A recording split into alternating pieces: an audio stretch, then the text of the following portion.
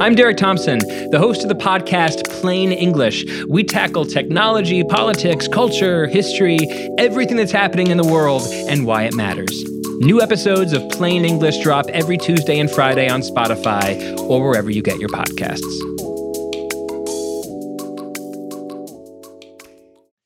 It's New York, New York, presented by FanDuel.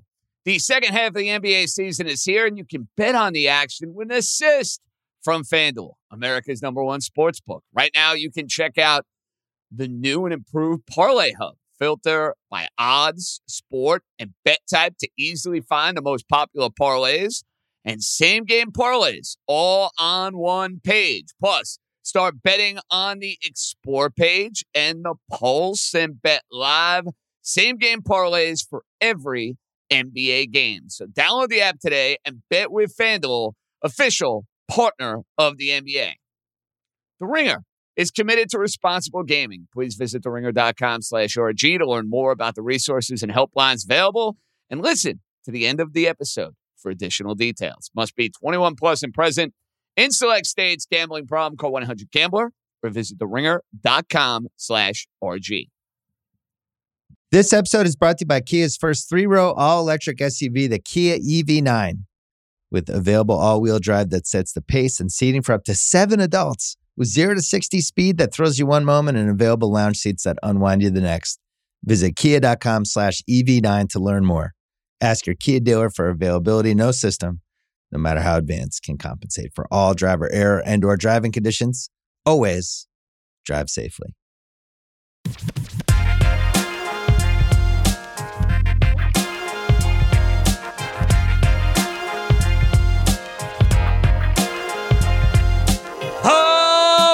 Let's roll, baby. Welcome in Thursday edition of New York, New York with yours truly, JJ Johnson-Stremski, right here on the Ringer Podcast Network. And I'm not going to lie, folks. I'm not going to lie. I'm a beaten man in the later portion of February. I think I'm a beaten man for a couple of different reasons. Number one, we are fostering 2 puppies for the next 2 to 3 weeks. So I am not going to be getting a lot of sleep. They're going to be peeing all over my apartment. Thank God we picked up the rugs. So I got that going on.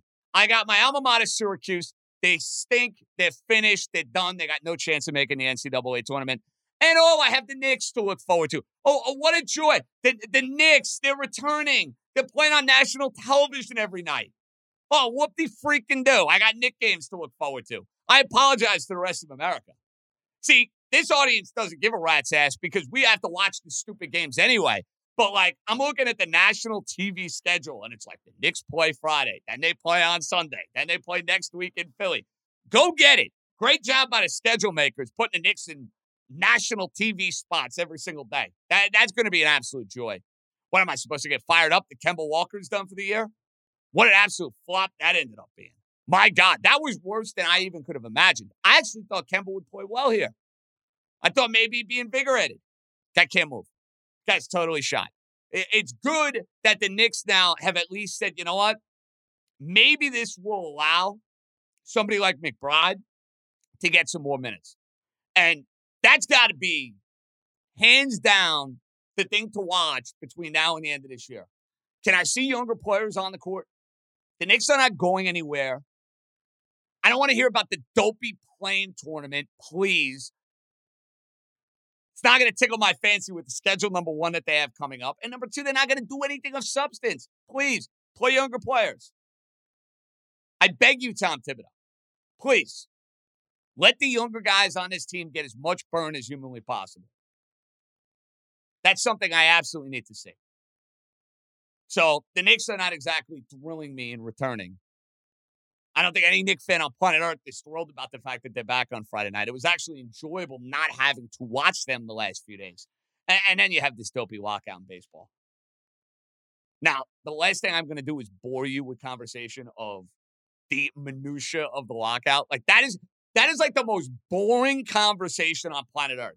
I think about my old profession and what I used to do for 5 hours, 5 nights a week. You want to talk about something that is would want to make me take my head and bang it against the wall doing 5 hours of lockout talk and why Major League Baseball, the owners and the Players Association don't have a deal. Like, that is something like, oh my goodness. Oh my goodness. And if that is the sort of riveting entertainment that you search for, God bless you.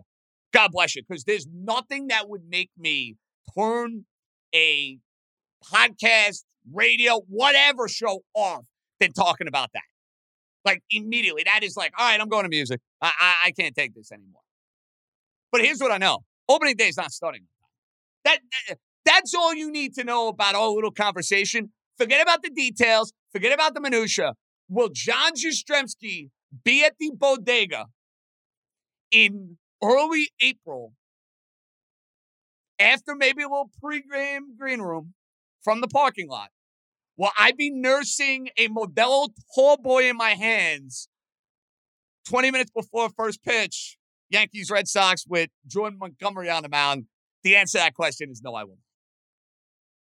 In fact, I want the guys to make a little documentation of this.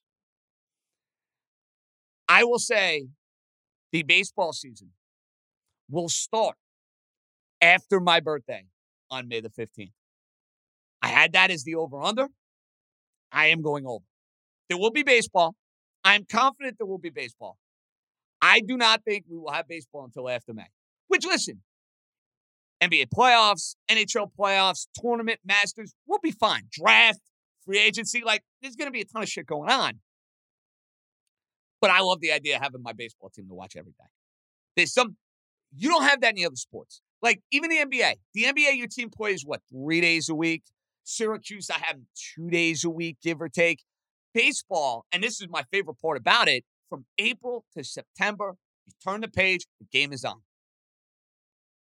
You ride the highs, you ride the lows, you fall in love with players. Like, it's just, there's something special about that. Maybe that makes me a fossil as a 33-year-old dude that grew up with that, like, as a part of my fabric. Like, I love it. You can mock me. I know the new age TikTokers are probably like, this guy is so out of his league. Well, screw you guys. That's what I would say. Maybe embrace a little culture. Just a smidge. But I love that about the sport. And that will bother me if I don't have that come April. But get ready. We're not going to have baseball starting on time. All right. Something that should, I don't want to say put you in a better mood, because it's probably not going to put some of you in a better mood. But the conclusion of our top 10 New York sports losses since 2010, my peak into adulthood, 2010 and beyond, we will have the grand finale of that. We're going to have Ian O'Connor, who has a great book on Mike Krzyzewski, and he's a great New York historian. So he's going to shed some light on my list and his new book, which I'm sure is going to make a ton of money. And a little programming note, in case you've missed our little tweak here over the next few weeks. Sunday, Thursday, we're right here on the New York feed.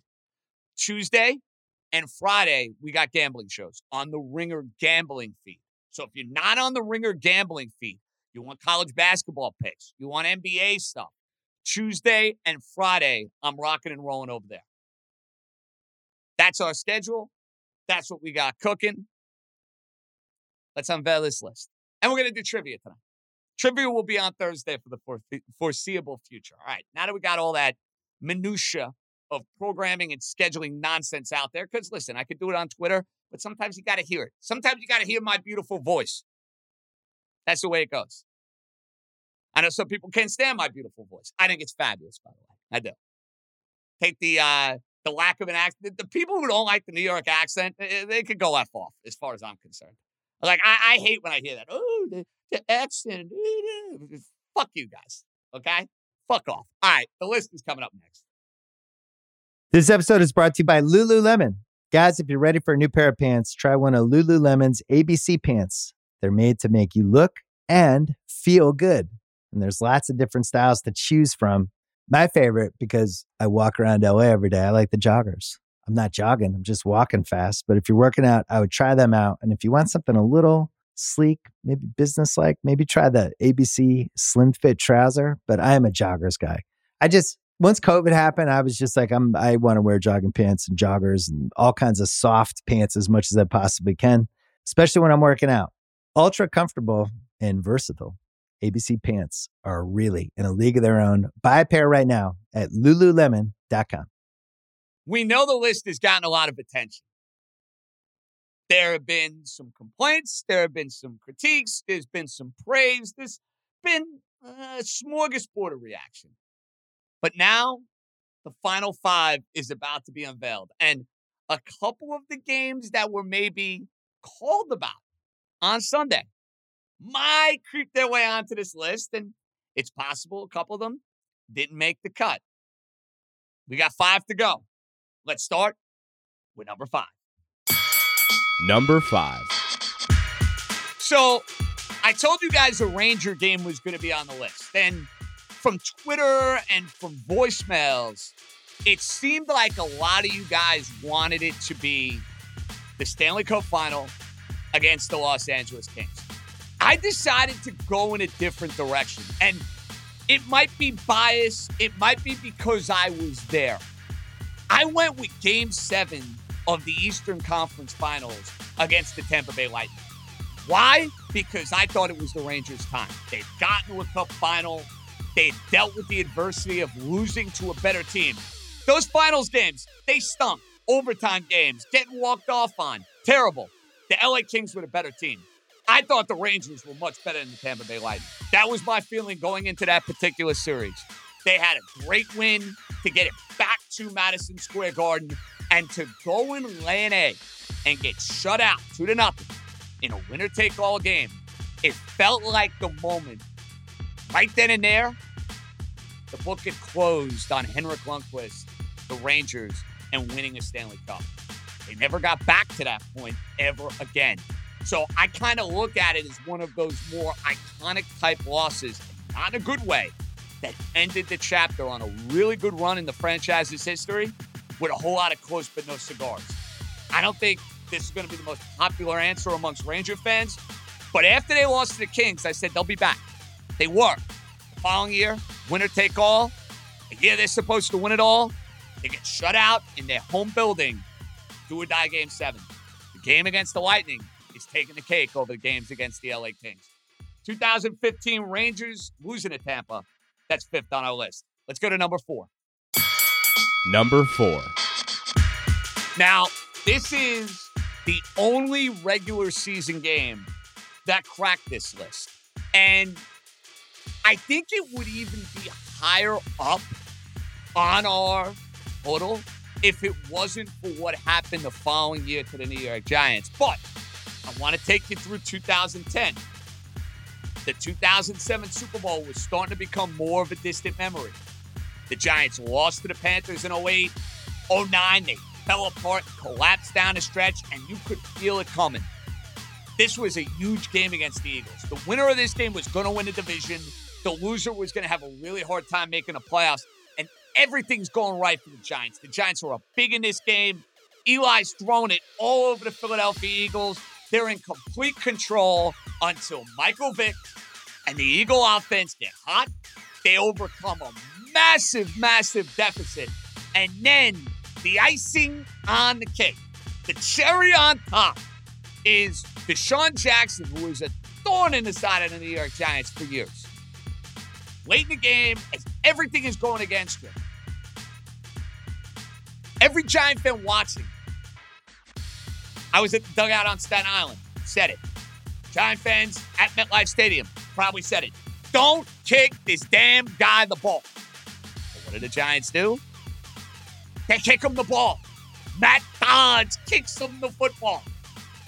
And the end result was Deshaun Jackson returning it for a touchdown, taunting the Giants, taunting their fans, and basically from that moment, you knew the Giants weren't winning the division and probably weren't making the playoffs. That's as bad a loss in the regular season as you could ever have. So that's why I cracked the list. Number 4, the Miracle at the Meadowlands Part 2, Deshaun Jackson.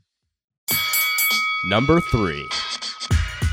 Now, if this list was being done dealing just with my overall mental well-being, this would be number 1 on the list for me.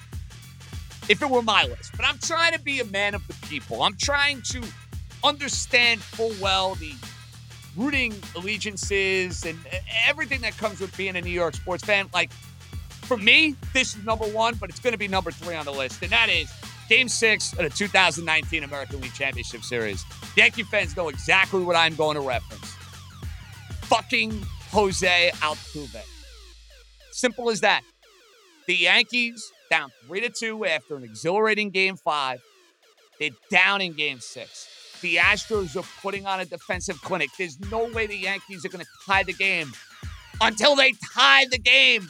DJ LeMahieu, who had every big hit for the Yankees, goes Oppo Taco.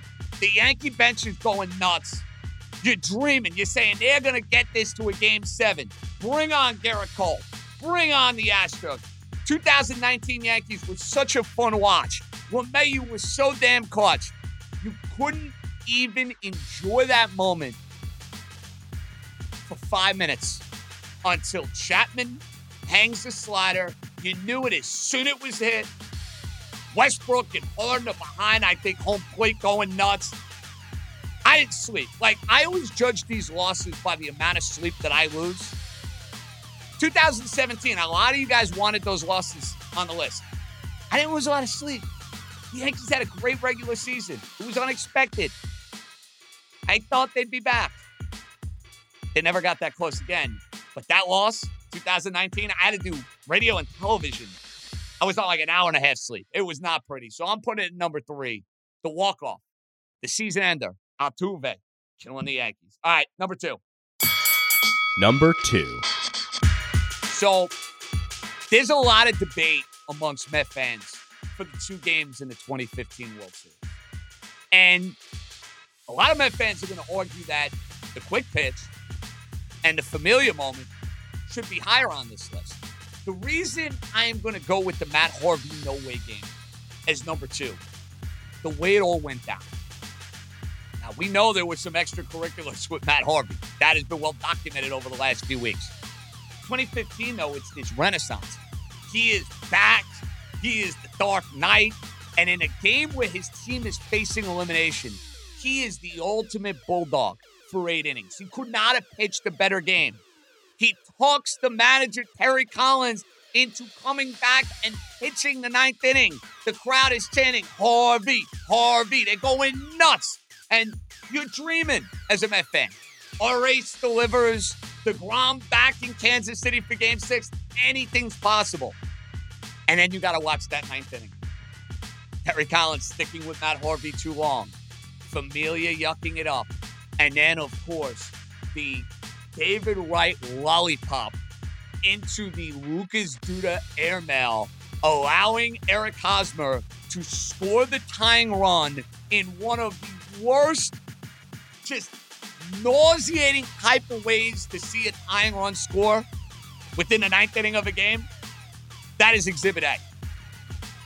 Because you could see that coming from a mile a minute. David Wright with no arm, lollipopping a ball at first base, and then Duda basically giving you bad to throw to home plate.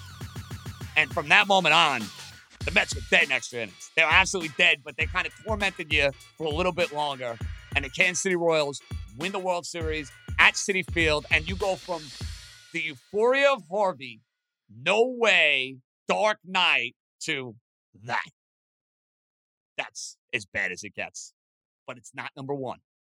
The no way game is number 2. What would be number 1 on my list? Number 1. Now, I am putting this game on the list because of what it meant for the franchises after the fact. The day the game was played, which I think has to be a factor. That is Christmas Eve, Jet Giant 2011. The Jets in 2009 and 2010, they were the toast of the town. Back-to-back AFC title games, Rex Ryan, Mark Sanchez, the defense, the win over the Patriots, can't wait. The Giants' 2007 Super Bowl was becoming at least a little bit of an afterthought to the back pages and to the buzz of the city. Then you have the Jets talking all sorts of smack. They're covering up Super Bowl trophies. Rex Ryan acting like Rex Ryan. And it bothered the Giant fan. And the Jets went in there and they pounded their chests. They got out to an early lead. and they never recovered from the 99-yard touchdown from Victor Cruz. They decided to throw the ball 40-something times in a game. They abandoned their running game. Adam Schein proclaimed on his post-game, it was a great line, Shoddy ruined Christmas. He kind of did.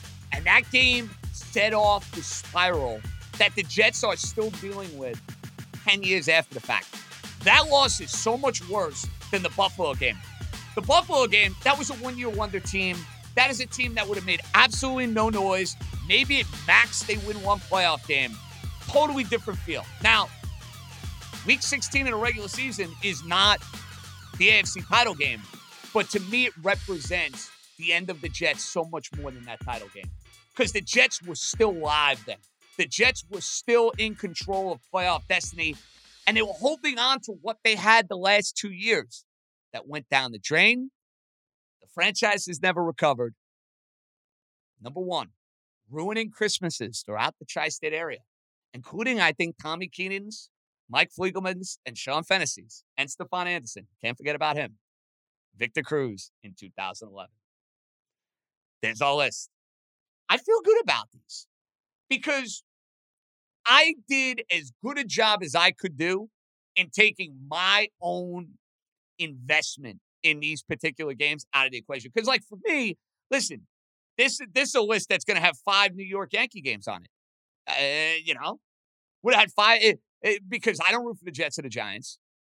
The Knicks have not given us that many bad losses. I mean, let's be honest. Outside of the Hibbert game, and no, I'm not putting these games against like the Nets and the Thunder.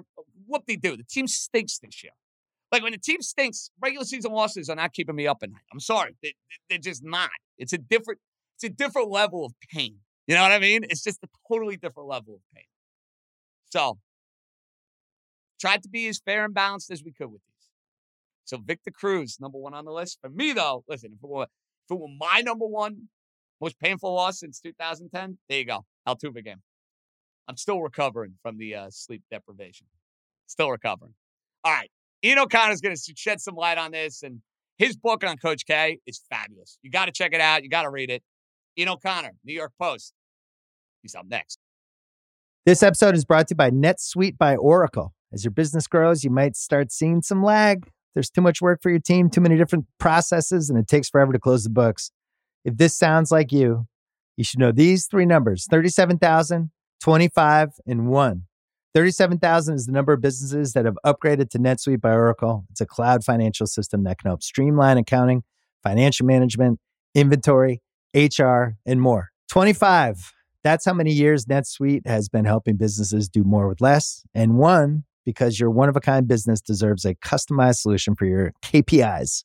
It's like when you come here for this podcast or when you check out your favorite website to gather all the info you need to make better decisions for your fantasy leagues. Well, NetSuite does that for your business and then some. It's one efficient system, one source of truth with everything you need to grow. Right now, download NetSuite's popular KPI checklist designed to give you consistently excellent performance absolutely free at netsuite.com/ringer. That is netsuite.com/ringer. All right, let's welcome back a guy who's done such a brilliant job of profiling all of these unbelievable figures in sports. He's been doing so for a long time. He has the Belichick book. There's a book on Derek Jeter. Well, now there's a book on Mike Krzyzewski, The Rise and Reign of Mike Krzyzewski. The author, our pal, the great Ian O'Connor. What's up, Ian? How you doing, man? Hey, John. How are you? Good to see you. It's good to have you back aboard. All things considered, you've been on like this media book tour for the last couple weeks, making all the stops. So far, so good, I got to say, right? Like, you got to be very happy with the buzz and the sort of reception that your latest work has kind of received here. I am, John. It started early last week with the excerpts that came out on the New York Post website, on SI.com, ESPN, Yahoo. So we got a lot of different forums for material in the book. The Tommy Amaker, John Shire story, which hadn't been reported before, that Duke actually offered the job first to Tommy Amaker. And as far as replacing Coach K next season goes, and the Bob Knight, Krzyzewski stuff, the end of that relationship was new, and how it happened and where it happened. So, and the LeBron tension at the Olympics. So we got a good amount of pickup on that, and it got the book off to a good start. All right. Take me through the thought process of profiling whoever you decide to profile, and then coming down to the nitty-gritty of, I'm going to do this profile in this book and this feature on Mike Krzyzewski. Did you kind of know, Ian, retirement was right around the corner and you wanted to almost sync it with the end of this iconic run? Or did the idea come even before the idea of Mike deciding enough was enough? I think I knew, obviously, just based on his age, that he was nearing the end game. I got a little lucky that he pre-announced his retirement, and because he had just stopped in the offseason and ended it, that would have hurt the book without question. To have him active and going into what effectively was a victory tour, I think was something that I wasn't opposed to. And so I knew he was nearing the end. And I've always been fascinated by greatness and the pursuit of it. That's why I profiled in my previous books Jeter, Belichick, Arnie, and Jack. And so I was at arguably his greatest moment, the Leitner shot against Kentucky in '92 in the Philadelphia Spectrum. I was courtside for that. And it's probably the most significant shot in the history of college basketball.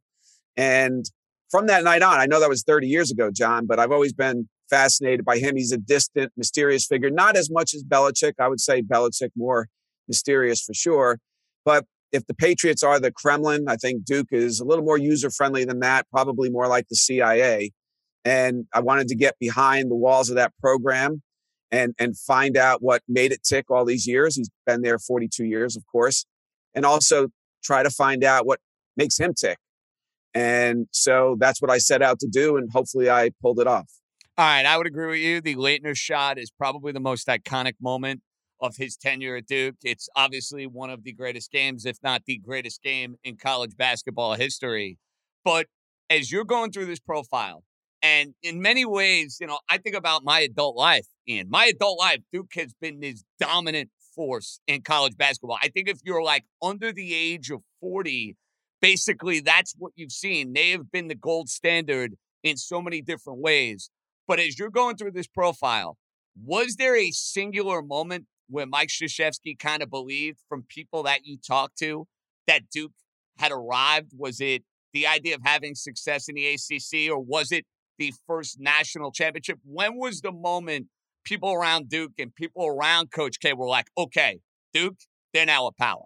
I don't think Coach K would ever believe he had arrived until he won the whole thing.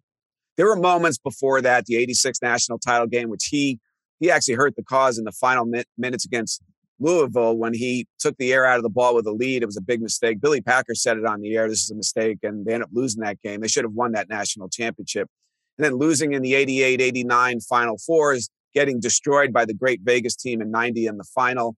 They were the Buffalo Bills before the Buffalo Bills. He was Marv Levy before Marv Levy. He couldn't win the big one. And the defining moment maybe for him in the transition from the guy who couldn't win the big one to the guy who won a lot of big ones was the Final Four game in '91 against Vegas in the rematch in Indianapolis. I was actually on the UNLV plane flying into that Final Four, sitting next to Tarkanian for part of that flight. And I remember Tark saying that we have nobody to cover Leitner. Leitner really concerned him. And I just thought they were heavily favored. He was trying to get me to write that they were really concerned and was actually exaggerating for effect. But as it turned out, he was right. They could not cover Christian Laettner. And of course, that Duke team also had Grant Hill, which the previous team that got destroyed by Vegas didn't have. And the big moment there, of course, they're down 5 late, 2 minutes, maybe 13, 14 seconds left. And Bobby Hurley hit that 3-pointer, which even though Leitner's shot is more iconic, the Hurley shot is the biggest shot in the history of the Duke program. He misses that. They probably lose that game. Instead, they win it. They beat Kansas. And finally, they break through in beating Roy Williams in Kansas for the national title. So Vegas gave them, by beating Vegas, that was a huge upset, one of the biggest in the history of the sport. That's the moment where Coach K gets past a huge hurdle and then finally 2 nights later wins the national championship. That's when he arrived. Duke's program. You go back to the early days. You even go back to Laettner and Grant Hill. It's this idea of having 3- and 4-year guys who are a part of the program, and you love to hate them in many ways. You love to hate Christian Laettner, or you love to hate J.J. Redick. Like, these are guys, Battier, Dunleavy. You, identified them as a part of the Duke brand. When did the shift happen, you think, Ian, from going from the 3-4 year guy to so many of these one and dones that Duke has had really for the later portion of K's tenure and his last national championship? I think JJ had started to change after he got back from the Beijing Olympics in terms of the one and done player, because he had that experience with LeBron James and Kobe Bryant. And he decided, you know what? I just want to be around greatness all the time. I want to coach the best players in the world at that particular level. And so he knew to do that, he had to finally embrace one and done and become effectively John Calipari. And that's what he did. He went after John Wall, lost him to Kentucky. They got in late on John Wall. They get Kyrie Irving. Austin Rivers back then was a slam dunk one and done. I know if you look at his career in retrospect, maybe he shouldn't have been, but he was. Jabari Parker, and then, of course, the guys on the 2015 national championship team, Winslow and Justice Winslow and Okafor. And so what's interesting is he wins a national title in 2010 with a traditional Duke team, guys who had already been in place when he went off to Beijing. Upperclassman John Shire was a star on that team. And then in 2015, 5 years later, he wins with an entirely different cast of players, one and done guys. So he was unbelievable in adapting and adjusting to the times. And frankly, that's why I put him slightly ahead of John Wooden on the all-time list of great coaches. Some older fans have contacted me on that one and said, you're crazy, 10 national titles to 5. I just think it was so much more difficult in Mike's time to do that, to win. So I would actually put him slightly ahead of John Wooden. Fascinating. Okay, the 2008 Olympics. It's crazy to think about it now, but at the time, the United States and their basketball was getting kicked around. They got embarrassed in 2004. They felt like they needed somebody to come in and take the program, if you will, to the next level. Colangelo's involved. Krzyzewski gets involved. Was that something that, like, he holds as dear as any of those national championships he has at Duke, or did he kind of view it as like a much different challenge? No, he holds that extremely dear. That was so important to him. Now, he had opportunities to go to the NBA, John, over the years. In 90, the Boston Celtics wanted him. In 94 at Portland. And how close was the Laker thing with Coach Lakers Cap? In 2004? It was pretty close. Now, they actually offered, Mitch Kupchak was the GM, and the North Carolina connection kicked in. They talked to Roy Williams first. But Krzyzewski ended up with the offer, and Kobe wanted him to take it. And he was tempted by that one. Lakers, Kobe, that's a tough one to turn down, but you can control winning much more in college basketball than in the NBA. And I think he realized that every year you can recruit the best players in the country. In the NBA, when you win a championship, you get penalized and you draft last, and you have to deal with the cap and free agency. And it's just easier in college basketball to keep it going. So he got the best of both worlds by staying at Duke and winning and controlling his winning percentage to some degree, and then coaching the best NBA players in the world at the Olympics. But that experience, he had to change to adapt to coaching Kobe Bryant and LeBron James. And I had a scene in the book where right before they went to Beijing, they're in Shanghai playing the final prelim game against Australia. And Kobe started taking some Lakers shots, just non-Team USA shots. And some players were grumbling. And LeBron said something to Coach K during that game. He walked by him and said, John, yo, coach, you better fix that mother bleep. And everyone knew who he was talking about. And here's Coach K. He just lost the world championship game in the semifinal in 2006 in an embarrassing way to Greece, which Greece ran one play, a high pick and roll, and the U.S. couldn't defend it. And here he is now, still a college coach, and he's got to tell Kobe Bryant to stop taking bad shots. He wanted no part of it. But LeBron was holding him accountable. So the next day, he pulled Kobe aside, pulled him into a side room, and opened up his laptop. And he showed him, I don't know, a half dozen, 8 shots, whatever that he took that he felt were not team-centric shots, and told him, we can't have this. You can take those shots with the Lakers. You can't take them when LeBron James and Melo and Chris Paul and Jay Kidd are your teammates representing your country. And Kobe looked at him and said, okay, coach, I got it. It won't happen again. And that was the end of the meeting. And Coach K went and told LeBron, hey, I just want you to know I took care of it. So it was a scene of LeBron holding Coach K accountable, Coach K holding Kobe accountable. And the funny thing is, at the end of that Spain game for the gold medal, Kobe had to take some pretty acrobatic shots to bail out the Americans. So it kind of worked out for everyone involved. I would have loved to have been a fly on the wall for the LeBron James, Coach K conversation, including the idea of not having Kobe Bryant take Kobe Bryant-esque type of shots.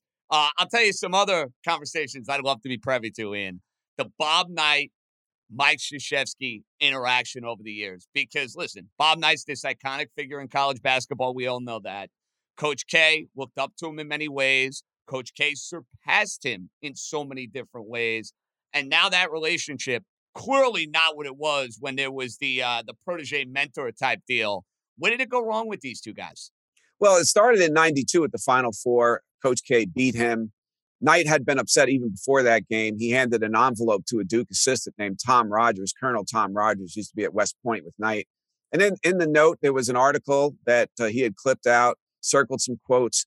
Krzyzewski had been quoted recently just talking about creating distance between himself and Knight, who was his mentor and coach at Army. And Knight was rather upset about that, and I think clearly Coach K wanted to establish himself as his own man, his own coach. And so Knight handed a nasty letter to the Duke assistant who gave it to Mike after the game. And Krzyzewski was blown away by that and the fact that Knight gave him a Belichickian drive-by handshake after that game and ignored him when they passed in the hallway to and from their press conferences. So Mike is floored. He is devastated. And in his hotel room later that night, he's crying, basically. And Mike Bray, who was then a Duke assistant, now the head coach at Notre Dame, he walked in and found out what was going on. And he snapped K out of it. He told him, bleep Knight, he wants you to feel this way because he wants you to lose Monday night against Michigan and the Fab Five. So that did snap Coach K out of it. And, of course, they won that second straight national title. But they had moments over the years in Madison Square Garden in 96. They played and Knight hid behind a curtain so he didn't have to shake Mike's hand before the game. And over time, you had these slights, more real than imagined. Finally, in 2015 at Pinehurst at a West Point reunion, Coach K approached Knight's table and Knight completely blew him off.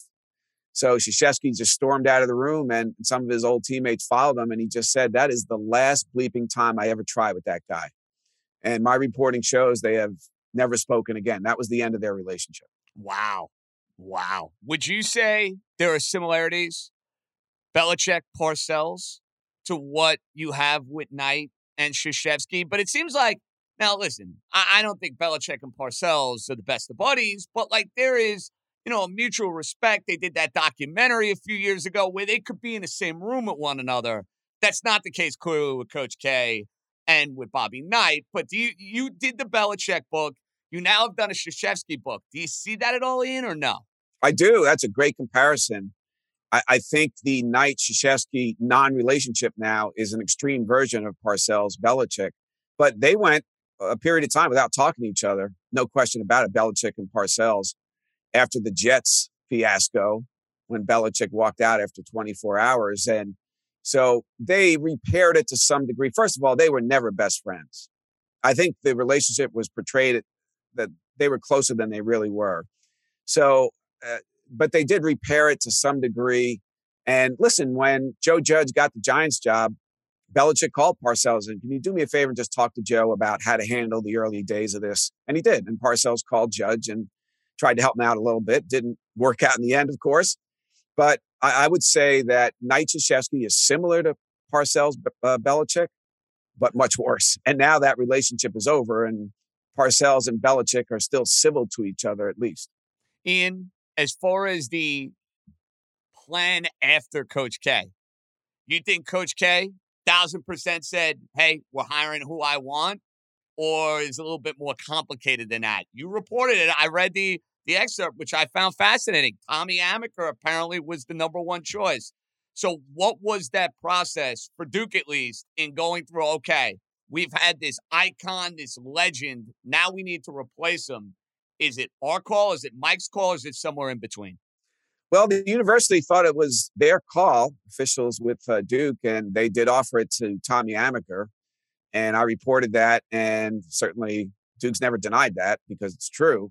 And Coach K did not want that to happen. He was very close to Tommy Amaker, but he'd been away from Duke for nearly a quarter century. Krzyzewski believed that he could exert more influence over the program in retirement by having his younger protege in there, in John Shire. And Shire was a good candidate. And obviously, right out of the gate, he signed the #1 recruiting class in the country for next year. So it's pretty hard to argue with that. But Amaker had the offer, and Mike got on a call with him, a Zoom call, and explained to him, listen, if you come aboard and leave Harvard and you're an assistant coach for a year, now I've got to demote Nolan Smith back to director of basketball operations. And there's a weird dynamic on staff with you and Shire. And I don't think that's what's best for Duke basketball. Now, Amaker could have said, hey, I don't care what you think. I'll see you in a couple of weeks. I'm taking this job. But he didn't do that. He has a very good life at Harvard. His wife has a very good job. And he decided it's going to be too uncomfortable for me to succeed there at Duke. Mike's keeping his office on the 6th floor. He's going to be around. It would have been awkward. And he decided to take a pass. And that's how Jon Scheyer got the job. What was your favorite part about doing this book and this specific profile? I think it's just the challenge to me. Now, the Belichick challenge was greater because he didn't want to give you anything. Well, he didn't talk to me. Certainly, I knew that going in, but he tried to block everybody from talking to me. So not surprising, might I add. Not surprising. No, not everybody listened to him necessarily, but he did reach out to a lot of people. Krzyzewski did not. He said, listen, now he didn't tell me this directly, but I got this from somebody close to him that he was planning on writing his own book in retirement. And why should I give you my stories for free when I have no editorial control over the book? And I've said this before, but I don't have a good answer to that question. He's right. And I don't necessarily blame him, but I was going to proceed with or without him. And he did say, I will not block anybody. And as far as I know, he lived up to that promise. And it's just fascinating to get to know a human being, even if that human being isn't cooperating with you directly, not granting interviews. And as I mentioned, from a distance, starting really 30 years ago and witnessing that Leitner shot courtside, and Sean Woods at Kentucky, who made the shot before to give Kentucky the lead with 2.1 seconds left, fell at my feet. And I remember looking over, and Mike had a towel in his hand and he spiked it like he was spiking a football in the end zone. And I know it was 30 years later before I finally did a book on him. But since that night, I think I was really fascinated by him and the program, and that led to the book. The Coach K book, I'm about halfway through. Absolute must read. Got to check it out. Ian, final one, because we have you here, and it's the topic of discussion on a late February night with no baseball and the Knicks going nowhere. And me just want to have a little bit of fun. You're a great historian of New York sports. Obviously, 04, 88 with the Mets, Charles Smith, those are like iconic losses. But I wanted to deal with my adult life, which is like post-Syracuse. So 2010 and on. Okay. I said, what's the worst New York sports loss for any of these particular pro teams? Now, I don't root for this team. This does not involve a team that I, die with, that I bleed with, because otherwise for me it would be Altuve and the loss in 2019. I had the Victor Cruz game for the Jets #1 on my list. I tried to be fair. I tried to be objective. Could have gone with a Met game. Could have gone with either 1 of 5 of the World Series. Could have gone Altuve. Yankees bet a bunch, might I add. But I went #1, Jets losing to the Giants, kind of spiraling their franchise out of control. Would you give that your endorsement? I would. I mean, certainly if you're a Giant fan, you wouldn't be saying that. And Giants no, absolutely not. That might be your #1 win. That's right. I was in the building for that. And man, if you think about where those programs were entering that game, Rex Ryan was talking all kinds of trash leading into that game about Coughlin, about the Giants, how we've taken over this town. And obviously that 99-yard play changed everything. The Giants never lost again. They were 7-7 going into that game. People forget. And they ran the table from that point. And Rex lost control of his program and never got it back. And technically he was right. The Jets had become the team in the market. But he talked too much that week. And Coughlin, one thing I remember, he got wiped out on the sideline late in that game. He tore up his hamstring. He later told me how much pain he felt when he got wiped out. And his family wanted him to go to the hospital that night. He really tore like the muscle off the bone in his leg. It was bad. And he wanted to make Rex Ryan shake his hand after that game. And he peg-legged it out there. I don't know if you recall that, John, but he hobbled out there and he made Rex shake his hand. And he was hurting for a while after that wipeout on the sideline. And of course, I believe that was a Jet personal foul, typical of a Rex Ryan team. So I think that was devastating to a Jet fan. And it was the last great moment the Giants had. Altuve really hurts, and anything with the Astros tormenting the Yankees because they were cheating, and that makes it worse. And certainly Yankees have had a lot of these bad losses. You think about it, Ian. You're not used to saying that from a Yankee perspective, but like 2010 on, I mean, the Jeter game where he fractures his ankle, any of the games against the Red Sox, the Astros, they've had some brutal playoff losses. And it felt like in the 90s, and as a columnist, I was there for that entire run, that they were always doing that to other teams. They always won those games. They always won those games. And it just turned on them. And so it went the other way. But you know what's interesting? This is recency bias kicking in. Let's talk about the Knicks for a second. I felt like last week, that was one of the worst regular season losses to the Nets, to anyone I've seen in a long time. And I was working late on my book stuff, interviews, lining up excerpts, and I saw the Knicks were up on the Nets by 28 points. And the Nets didn't have Kyrie, didn't have Durant. I don't think was Harden playing. No, he was gone. They made the trade already at that point. It was like the G League version of the Nets. Right. And the Knicks are up 28 at home. Now, I understand they've been blowing leads left and right, but this is the Nets as a shell of themselves. I turned it off because I had work to do. And when I later found out that they lost, and I know they've played some really bad basketball for 20 years. I almost fell out of my chair. How do you lose at home up 28 to that team? Yeah, it's a bad look. But they've been doing it all year. That was as bad a regular season loss. It's a hideous regular season loss. Like, I'm on a plane watching it. You know, I'm sipping a cocktail coming back from L.A. I'm like, all right, I think they got this one in the bag. And you could almost see it coming from a mile away. When the lead goes from like 28 to 9, I'm like, they're going to lose this game. Like, I feel like that's what the Knicks have done to you this year. I guess the good news is, Ian, it's a regular season where they're going nowhere fast. So as bad a loss as that may be, if the Knicks win that game, they're still probably going to end up having a crummy year. So I'll take that as a little bit of solace, you know? Good point. A horrific Yankee loss in the regular season. And I've been going to Yankee games as a columnist for a long time. The Grand Slam, and there were 2 rain delays that night. Yeah, I was at that game against the Angels. Chapman gives up the Grand Slam. And as that ball was sit around for like 7 hours at that game. It was the worst. I didn't get out of that building. If I wasn't in the suites, I would have bounced, but I stayed. Big mistake. I don't think I crossed the George Washington Bridge until 3 a.m. that night. And I remember when that ball was in the air, I couldn't process it. It was a horrific feeling. Particularly, I had the column already written, and I could not believe it. A whole lot of delete, right, Ian? A whole lot of delete is that ball is sailing at dead center field. So much for that. You know what happened? I had a one-on-one with Cashman that day, and he had given me some good stuff, and I wanted to keep most of it. But now I had to throw that out, or a lot of it. And I remember driving home that night. I didn't get home till close to 3:30 in the morning, thinking to myself, that might be the worst regular season loss I've ever seen since the Yankee dynasty started in 96. I was trying to think of another brutal regular season loss. Obviously, postseason losses are more difficult to deal with if you're a Yankee fan, but it was just unbelievable. The Yankees had a bunch this regular season too. That one was number 1 on my list, but they had a bunch to the Red Sox. They had the Field of Dreams game. They had a lot of bad losses this year. They did. They really did. And so we've seen a lot of bad baseball, football, and basketball in the last decade. It's got to turn at some point. I was asked about that recently, I think by Colin Cowherd. Is there a narrative thread to weave sort of between all? And listen, Derek Jeter and Eli Manning got old. That's a big part of it. And the Jets constantly searching for a quarterback, still haven't found that guy that gives them a chance to win a championship.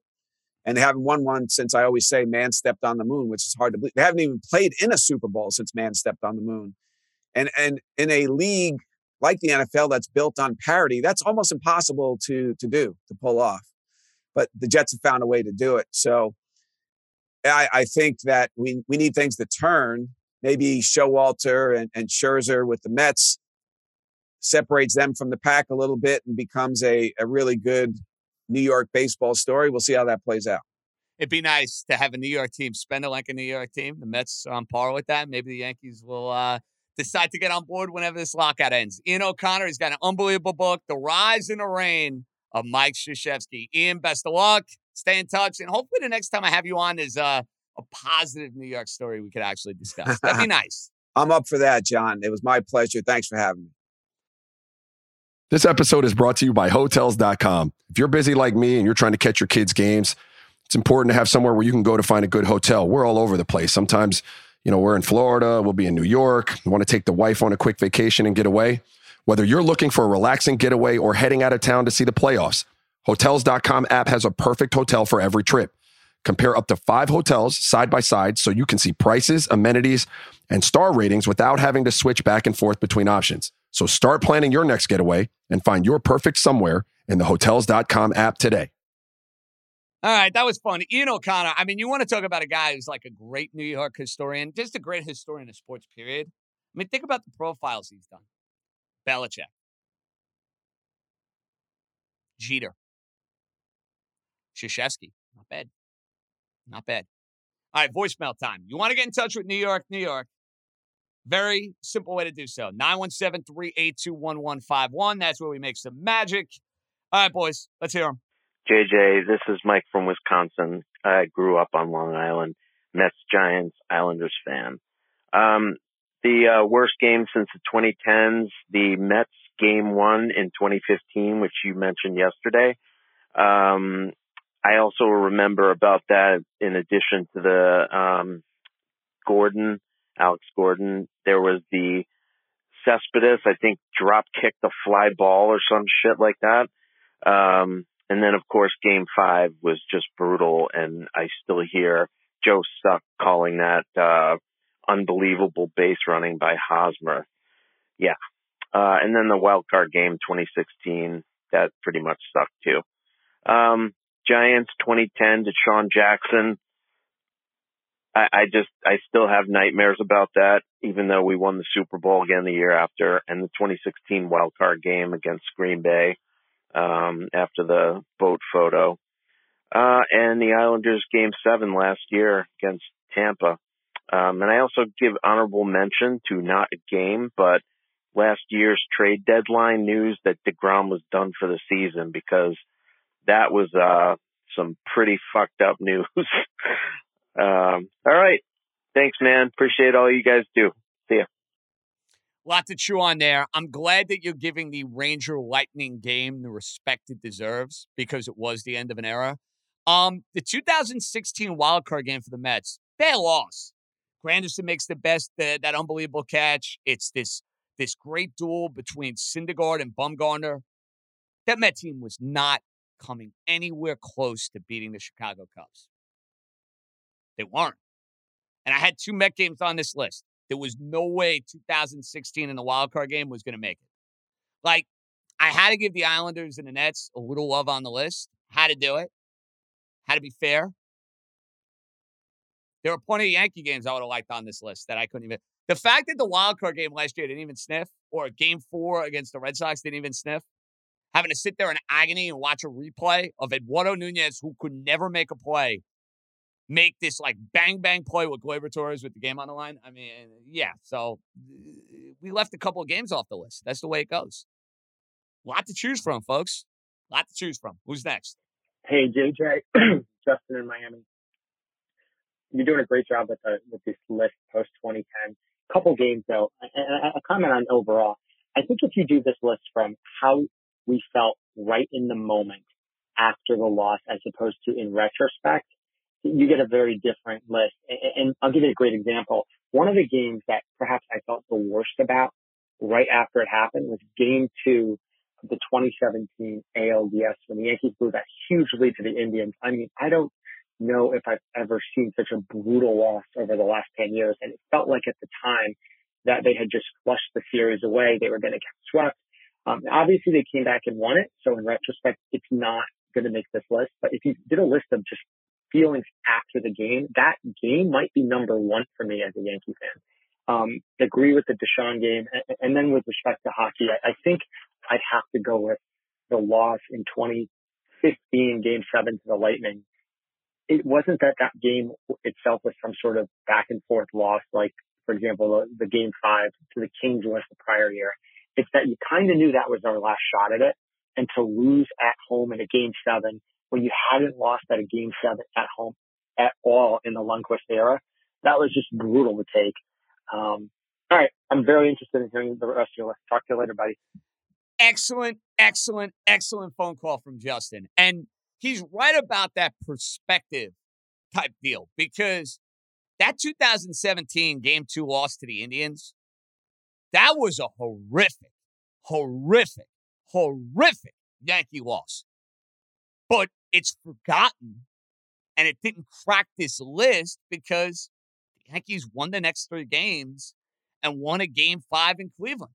That loss was horrible. Remember, Girardi didn't challenge the play with Lonnie Chisenhall.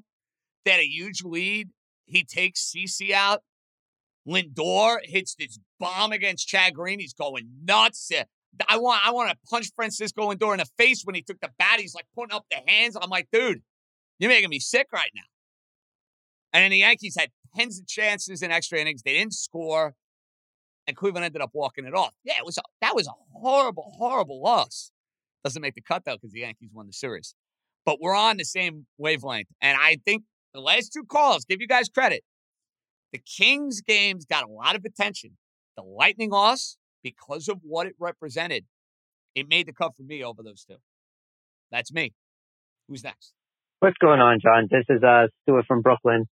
My top losses since 2010, one of them is in 2013, the New York Giants.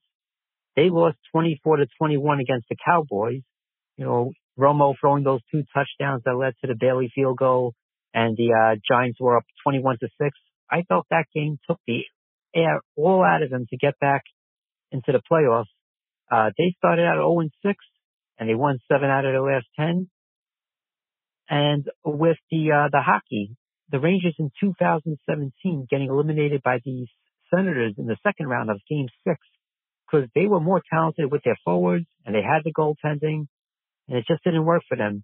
And then in 2013 against the Bruins, the Daniel Pele, the Game 3, they outshot the Bruins in the 3rd period, but they just couldn't score.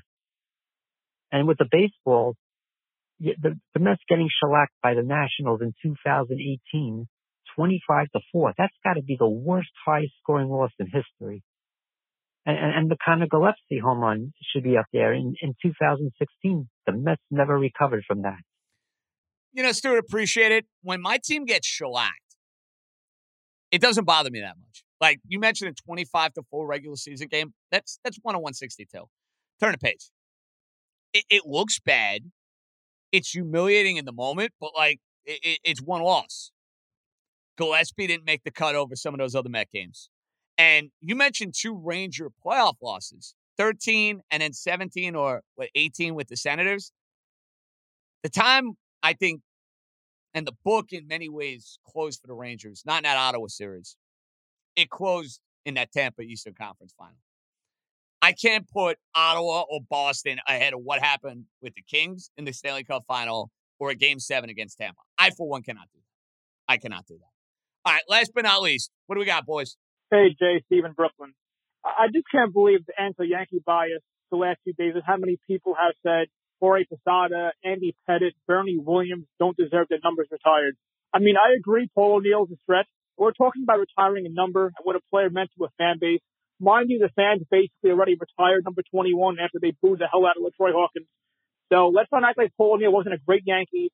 And not only O'Neill, but I want to talk more about Posada, Bernie, Pettitte. These are guys who were huge parts of 4 World Series teams in 5 years, 6 World Series appearances in 8 years. I mean, we'll be hard-pressed to find a team to win back-to-back again. And you're telling me these guys, dynasty Yankee players, don't deserve to have a number retired? I understand it might be a little much, and people want to complain it's the Yankees. They should have a higher standard, but these are great, great Yankees. I mean, Jorge Posada is one of the better catchers ever do with 275 home runs, 15 years behind the plate, basically. Bernie Williams, 308 straight years. Gold Glove in the center field. A rock of those teams. Andy Pettitte won 256 thinking games. And the 3 are legit borderline Hall of Famers. I mean, we have teams that have retired Michael Young's number, Paul Konerko, Luis Gonzalez, Mark Burley. But because we're the Yankees, we can't retire those guys' numbers. Get the hell out of here. Load of garbage. And you know what? O'Neill, perfectly fine. Great Yankee, great broadcaster. Just mind you, it's weeks after the Mets announced they're retiring Keith Hernandez's number. So the anti-Yankee bias is real. And those Yankee dynasty teams, the bias against them is just It's ridiculous. So just wanted to get that off my chest about the Yankees because those guys are great Yankees, great ball players, and are far deserving of their numbers retired by the Yankees. Thanks, man. My main man, Steve, is fired up about this, which I love. Look, the standard the Yankees currently have in place, Paul O'Neill should have his number retired. He should. You look at his numbers. You look at the 4 titles in 5 years. You think about the fact that they only gave it to one other Yankee, and Hawkins had it for a week and was getting booed out of the building. Like, it bothered the Yankee fan in no end. They never gave it to anybody else. If you're going to retire Posada's number, yeah, I think O'Neill's number should be retired. But as Jacko and I discussed the other day, I think it's the iconic players of the franchise that should have the number retired. Like, let's put it this way. The Red Sox don't retire enough numbers, in my opinion. The Yankees retire too many. There's probably like a happy medium. The Yankees kind of went above and beyond in that, I think. They've already gone down that road, like Reggie having his number retired after 5 years, to me, doesn't make sense. Managers having a number retired, to me, doesn't really make sense. But they went down that road. So if you go down a certain path and that's the way you do it, sure, O'Neill should have his number retired. Why the hell not? The Yankee standard should be different, though. That's my personal take. And it's not just Paul O'Neill. It's for about half the numbers that are out there. A little food for thought. All right. It's not a Tuesday, but we're tweaking. Trivia Thursday. That's all right. I enjoy trivia too much. I get to make a fool of myself too much. How can I pass this up? Let's hear Larry. I'll chew on it, and then we'll take a break. JJ, Larry in Florida. Here's the trivia. There's been 14 guys that have saved at least 50 games in a season, and only 3 of these guys have done it twice. Second one is in the last 10 years in college basketball, there's only one guy that's got 25 or more points in 14 consecutive games. Who is that player? I'm out. 2 very interesting questions. One is pretty topical. The other one, got to put the thinking cap on. We'll see where I stand coming up next. All right, Larry. 14 guys to save 50 games. Only 3 have done it twice. Okay. I'm going to start with choice number 1. Trevor Hoffman. Wow. And I said that with a lot of gusto and a lot of confidence. No for Trevor Hoffman. Okay. All right. I got to throw this out there. He's the greatest to ever do it. Mariano Rivera. Okay. That should have been my first guess if we're really being serious. I mean, how did I put Trevor Hoffman ahead of Mariano? I don't know. Sometimes the brain works in mysterious ways. But anyway, 1 down, 2 to go. Save 50 games, and only 3 have done it twice. So you got to think about all-time save leaders, and you got to think who's up on this list. All right. Number 2, Lee Smith. No. Okay. Don't like this. Number 2, Francisco Rodriguez. Oh, man. Larry. Not good, buddy. Not good. I'm going to throw out a few more guesses, and then I'm going to have to phone friends here because right now my performance is it's lacking. Billy Wagner. Jeez Louise. I can't get any of these right. Fellas, I'm taking one more guess, and then we're going to ask for a little assistance. Dennis Eckersley. My God. All right, so there are 2 more guys. Would you say they are recent closers, or would you say that they are far more of yesteryear, pre-1996, let's say? All right, Jay. So one has played within the last 5 years, I want to say, and the other has been within the last 10 to 15. So semi-recent. Okay. Semi-recent. 50 saves. Only 3 have done it twice. There's no way Zach Britton is on this list, right? I didn't think so. Okay. He did save 50, I think, at one point. Maybe I'm wrong. I don't even think he's done it because he always misses time. Chapman's not on this list, is he? This is embarrassing. All right, I'm taking one more guess and I'm waving the white flag. Kenley Jansen. Guys, who are the other 2 names? Holy smokes. Eric Gagne, Jim Johnson. Jim Johnson. Oh, I see. Gagne makes sense. He was a dominant reliever at one point. I would have never in a million. You guys could have given me 50 more guesses, and I would not have thrown Jim Johnson's name out there. Wow. Okay. Well done, Larry. Well done. All right. Next question. College basketball. Last 10 years, a player scored 25 or more points in 10 consecutive games. All right, I'm going to my obvious guess right off the gate, right out of the bat. Is it Zion Williamson? It's not Zion. I felt good about that, too. This is not my night in trivia. 25 or more points in 10 consecutive games.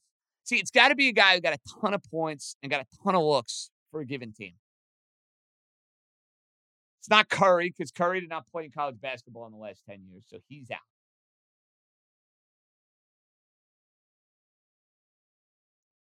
$25 or more points in 10 consecutive games. So if we're talking, this is 2022, we're going 2012 on.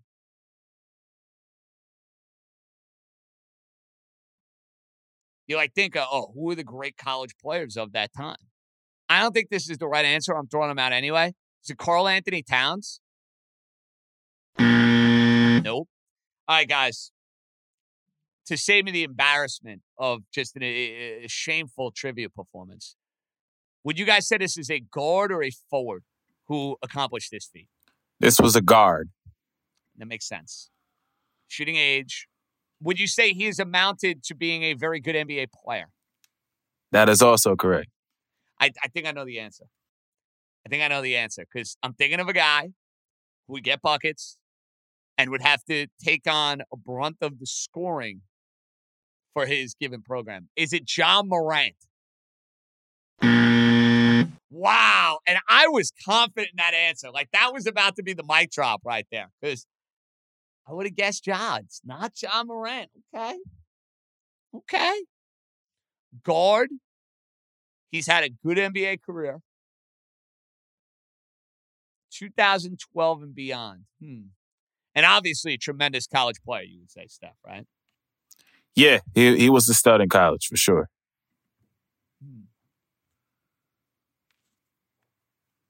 I'm annoyed right now. I'm annoyed because I should know this. My last hint.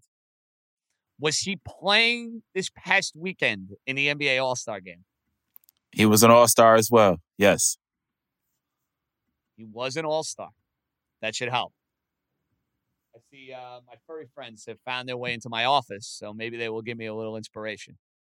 Playing in the All-Star game. See, I'm getting a dog getting scolded at right now. This is what happened. We don't have dogs in the office as we are fostering 2 little guys, and Stapler right now is causing a problem. Stapler, you can't disrupt a live podcast, my friend. You're not allowed to do so. Stapler getting a little love. It's a good-looking dog. Okay. Playing the All-Star game. Oh, my God. I'm going through the rosters. I'm thinking about dudes. It's not Morant. It's not Curry. It's not Darius Garland, is it? All right, I'm taking one more guess. And then we are conceding and admitting humiliating defeat. Because that's what it would be, a humiliating defeat to not get this question right. Guy loves college basketball, can't get this question right. Embarrassing. Absolutely embarrassing. I was going to say Tatum, but he's a forward. He's not a guard. Guys, I don't know. Who is it? I'm going to get really annoyed. Just tell me. This guy should have been at your top of your brain. Trae Young. Oh, of course. Of course. Yeah. Trae Young. Yeah, and he had a terrific college career. I did bet against him, though, in the Oklahoma-Rhode Island game in the NCAA tournament a couple of years ago. That's unacceptable. You know what, Larry? Job well done. I did a deplorable job with trivia today. Deplorable job. We'll get back in the lab. We'll get back to it next week. All right, before we say goodbye, this from Radio Row. He's one of my favorite Dolphins. He's a really charismatic guy. He's doing a lot of great things in the community. Had some interesting things to say. Mack Hollins, wide receiver, might be a free agent. Who knows? Maybe wearing a different uniform next year. He joins us next. All right, we're going to welcome in a guy who had a terrific year for the Miami Dolphins. And for what it's worth, he should be getting the ball more in the red zone. Mack Hollins, what's happening, Mack? I'm good. I appreciate y'all having me. All right, so up and down year for your Dolphins. You guys start off the year 1-7, then go on this run and get into playoff contention. What happened? Obviously, losing Tua hurts, don't get me wrong. But what happened at the beginning of the year? And compare to me the difference between the 1-7 Dolphins and the team that went on that crazy run. As strange as this will sound, I don't think there was much of a difference. Interesting. Okay. We're the same team. You don't just magically become better week 9 in a season. I think the things that we were doing were right, but we weren't just doing them to the highest level that we could have. Like, are we studying film as hard as we can? You know, like you can turn a movie on, and I can ask you questions about the movie, and you'll know nothing. Who was the lead actor? You'll be like, some dude would. Like, were you really watching the movie, or are we really watching film, or are you just pressing play and, look, coach, I watched 2 hours of film? Were we practicing with a purpose, or were you just out there, let's get this 2 hours of practice in, and then we're good? So, like, getting really detailed, I think we really started as that stretch of not so good stuff happened. I think we narrowed it down like, hey, we need to be more focused, and then bang, bang, bang. We do a New York podcast. They're not going to like to hear this. You had some big days against the New York football teams. What play did you enjoy more? The bomb down the field against the Jets, big touchdown, Tua throws it to you deep, or that sick grab, and I was right in the corner of the end zone in Miami, that you made against the Giants? I've always been, since college, a big fan of the deep ball. Okay. So that was fun. That one was fun to show that I could stretch the field and get some big plays. So your quarterback seems to always be, for better or worse, this polarizing figure. Now, I love him. I'm Team Tua all the way. But there are some that say, there's question unnamed sources within the Dolphin locker room. Some guys don't believe in him. You're in the huddle with him all the time. You think he has what it takes to be a top quarterback in this league? Yeah, I know he does. I've been in the league long enough where you can get anonymous source from about anything. That's just how the league works. You know, you got 60 guys in the locker room. I'm sure one of them's not happy or would say something, this and that. But that don't mean it's the truth. It's funny because when I was my rookie year in Philly, when we win the Super Bowl, everything's perfect. Everybody's so happy, yada, yada, yada. Same team basically the next year, and we're losing games, and all of a sudden this guy's not good. This guy. And that's just how this business works, but I got full faith into it. What's the biggest skill set you think he brings to the table as a quarterback? I think his mind. I think what I've learned is the arm can bring you so far. The mind is everything in that position. You got to be able to control a huddle. You got to be able to control a playbook. You got to be able to know what to do. When the game's online, you can't crush under pressure. And he has those things. He has those, I guess, intangibles is the word they'll use on ESPN. You played with Jalen Waddle, rookie, putting up those numbers. Did you know when you go into training camp, you see this guy working out, or did you see him in college and you're like, this dude, he's got it? I mean, it was, if you can get the ball in his hands, he makes things happen. Yeah, nobody's going to be able to flies, stop him. man. All you got to do is get the ball in his hands, and he'll make something happen out of it. So everybody had their idea of if he touches the ball, he'll be successful. So I'm a New York guy. Yeah. Brian Flores gets let go at the end of the year. Yeah. I saw the notification. I was shocked. What was your reaction when you found out you have a new head coach? Yeah, I think it was shocking, but not as long as it was when I was younger. You know, the shocks don't hit me as sad as that sounds. In the NFL, you're just used to that stuff happening. Like, somebody will get fired after a winning season. Somebody will get hired after they just left somewhere where they were losing. It's like, how does that make sense? But as long as I can make it to a training camp, I'm always happy. I can understand that, bro. Hey, let me get to my training camp. You know it, man. The NFL, they say it's not for long, Exactly, right? exactly. Have you heard from Mike McDaniel? What have you heard about Mike McDaniel, your new head coach? What I've heard is people are like, he's different.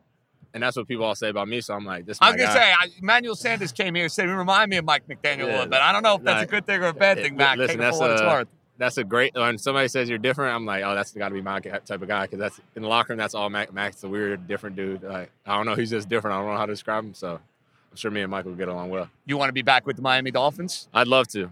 You know, this is a place I've been successful and I've built relationships. So I'd love to. Okay. So talk me through your Super Bowl experience. You're with the Philadelphia Eagles. Yep. Your rookie year. Yep. Philly special. That run. Carson Wentz goes down with an injury. You guys, I think, were underdogs in every single one of those playoff games. Was that like a rallying cry? Like nobody, like going into playoffs, nobody believes in us. Nobody thinks we have a chance. And was there a moment for you as a rookie, you're like winning the whole thing before the game, obviously? The only time I knew for sure we were going to win a game was versus the Vikings. And I think the videos got famous of like the whole crowd in pregame singing the Meek Mill song. And at that and the moment, dog mask and all that stuff. that was the only game where I knew like they have no chance. Like we're gonna beat these guys by 50, and then we ended up beating them probably like 20 or 30. So you just the energy was just. You play in the Super Bowl. Yep. Talk me through what that week was like for you, like the build up, the anticipation. Like, was that one of the craziest weeks in your life? Well, Alshon Jeffrey is like that's my dog, and I'm a firm believer in what he said. And like a lot of that stuff that goes up to the Super Bowl is a waste of time. Like we could have stayed in Philly and. Like I'm not playing it, so I can do this type of stuff. But like if I'm playing a game, why am I in Radio Row an hour a day? Like I'm trying to play football. I'm here to play football. I'll talk to you after the game. So I'm a firm believer in that. If you're playing, you should. If the coach wants you out there a week early, great. But you shouldn't have to do all this media stuff. But I get it. Were you guys working on that Philly special all year, or was that a part of you? Yeah, we had that. So you had that from the beginning of the year. I think, like, okay. We had that. You're waiting for the special moment. You got to wait. Sometimes it's just not the right time in the game. Is the right down and distance? Is it?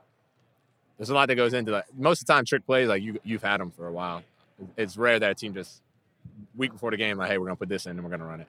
Okay, so you win a Super Bowl, that's great. But from an individual standpoint, would you say your individual highlight in the NFL is that Fitzpatrick play against the Raiders? I mean, how insane was that? That's the most famous one, I think, for sure, because he... how the hell did he throw that ball? He called it out a series before, like, hey, Mac, I'm going to look right and I'm just going to throw it left. Little did I know he was looking behind him. And threw it left somehow. And then you see that? Did you see as you're like catching a ball, his helmet's? I didn't even know what happened. I couldn't even see. I was like, oh, catch. And I looked back. I was like, damn, holding. We're about to lose. And then because you guys had no timeouts. Yeah, no timeout. I'm like, oh, we just lost. Like a holding, and they're gonna burn the clock. But they're like, personal foul. I'm like, let's go. I see it up on the jumbotron. And Sanders last year, I was like, get him on the field. He's automatic. He ain't gonna miss. Like, let's go. Yeah, I knew he was gonna make. I walked out the field while the ball's in the air, like the game over. But Fitz he's a heck of a dude, so it was fun to play with. All right, talk me through what you're doing with the Special Olympics. Really cool stuff. Yeah, so Special Olympics is something that I gravitated towards since I was a kid. And my relationship with them has grown and grown to where I'm a champion ambassador now. But the big thing that I've been working with them is Unified Champion Schools, which is putting those with and without intellectual disabilities together in the same schools and letting them be together, work together, play sports together. And the growth that both sides are seeing is incredible. When I was growing up, it was always separate. Those with intellectual disabilities go over here in the school. Those without are over here. Like you have no interaction really other than if you pass each other in the hallway.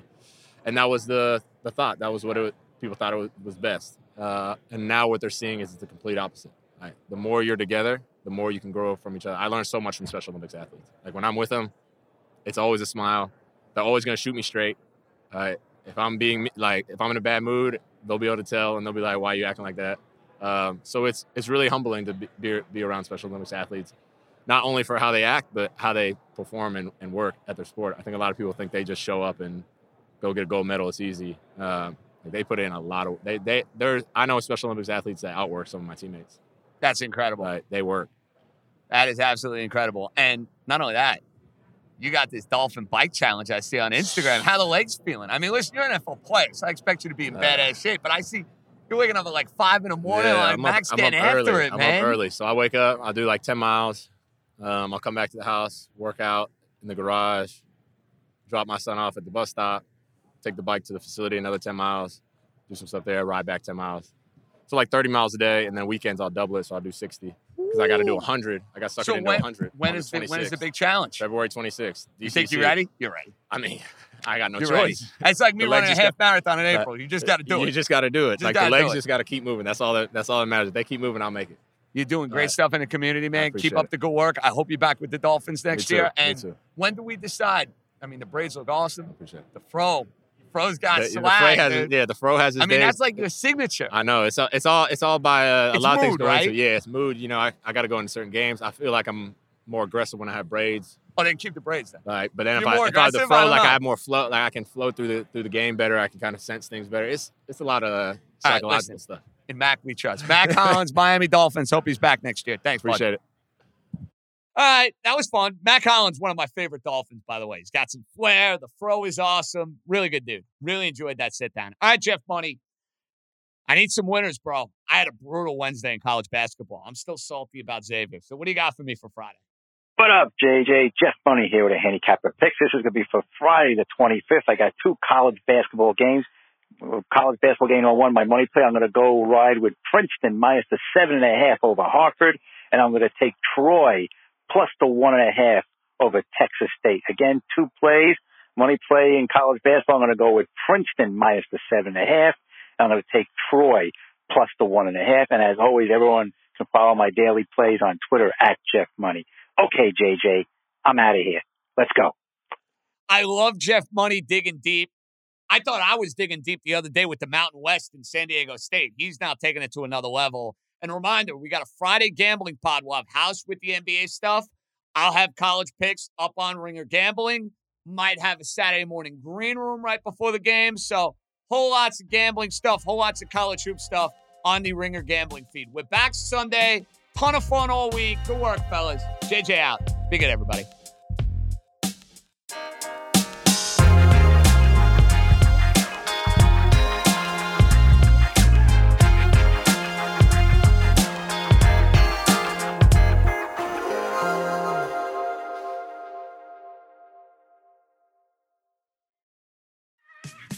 There's a lot that could impress you about the all-new Honda Prologue EV. True, it's got class-leading passenger space and clean, thoughtful design and intuitive technology. But what really sets the Prologue apart from the competition is that it's more than an EV. It's a Honda. Honda, the power of dreams. Visit honda.com/prologue to learn more.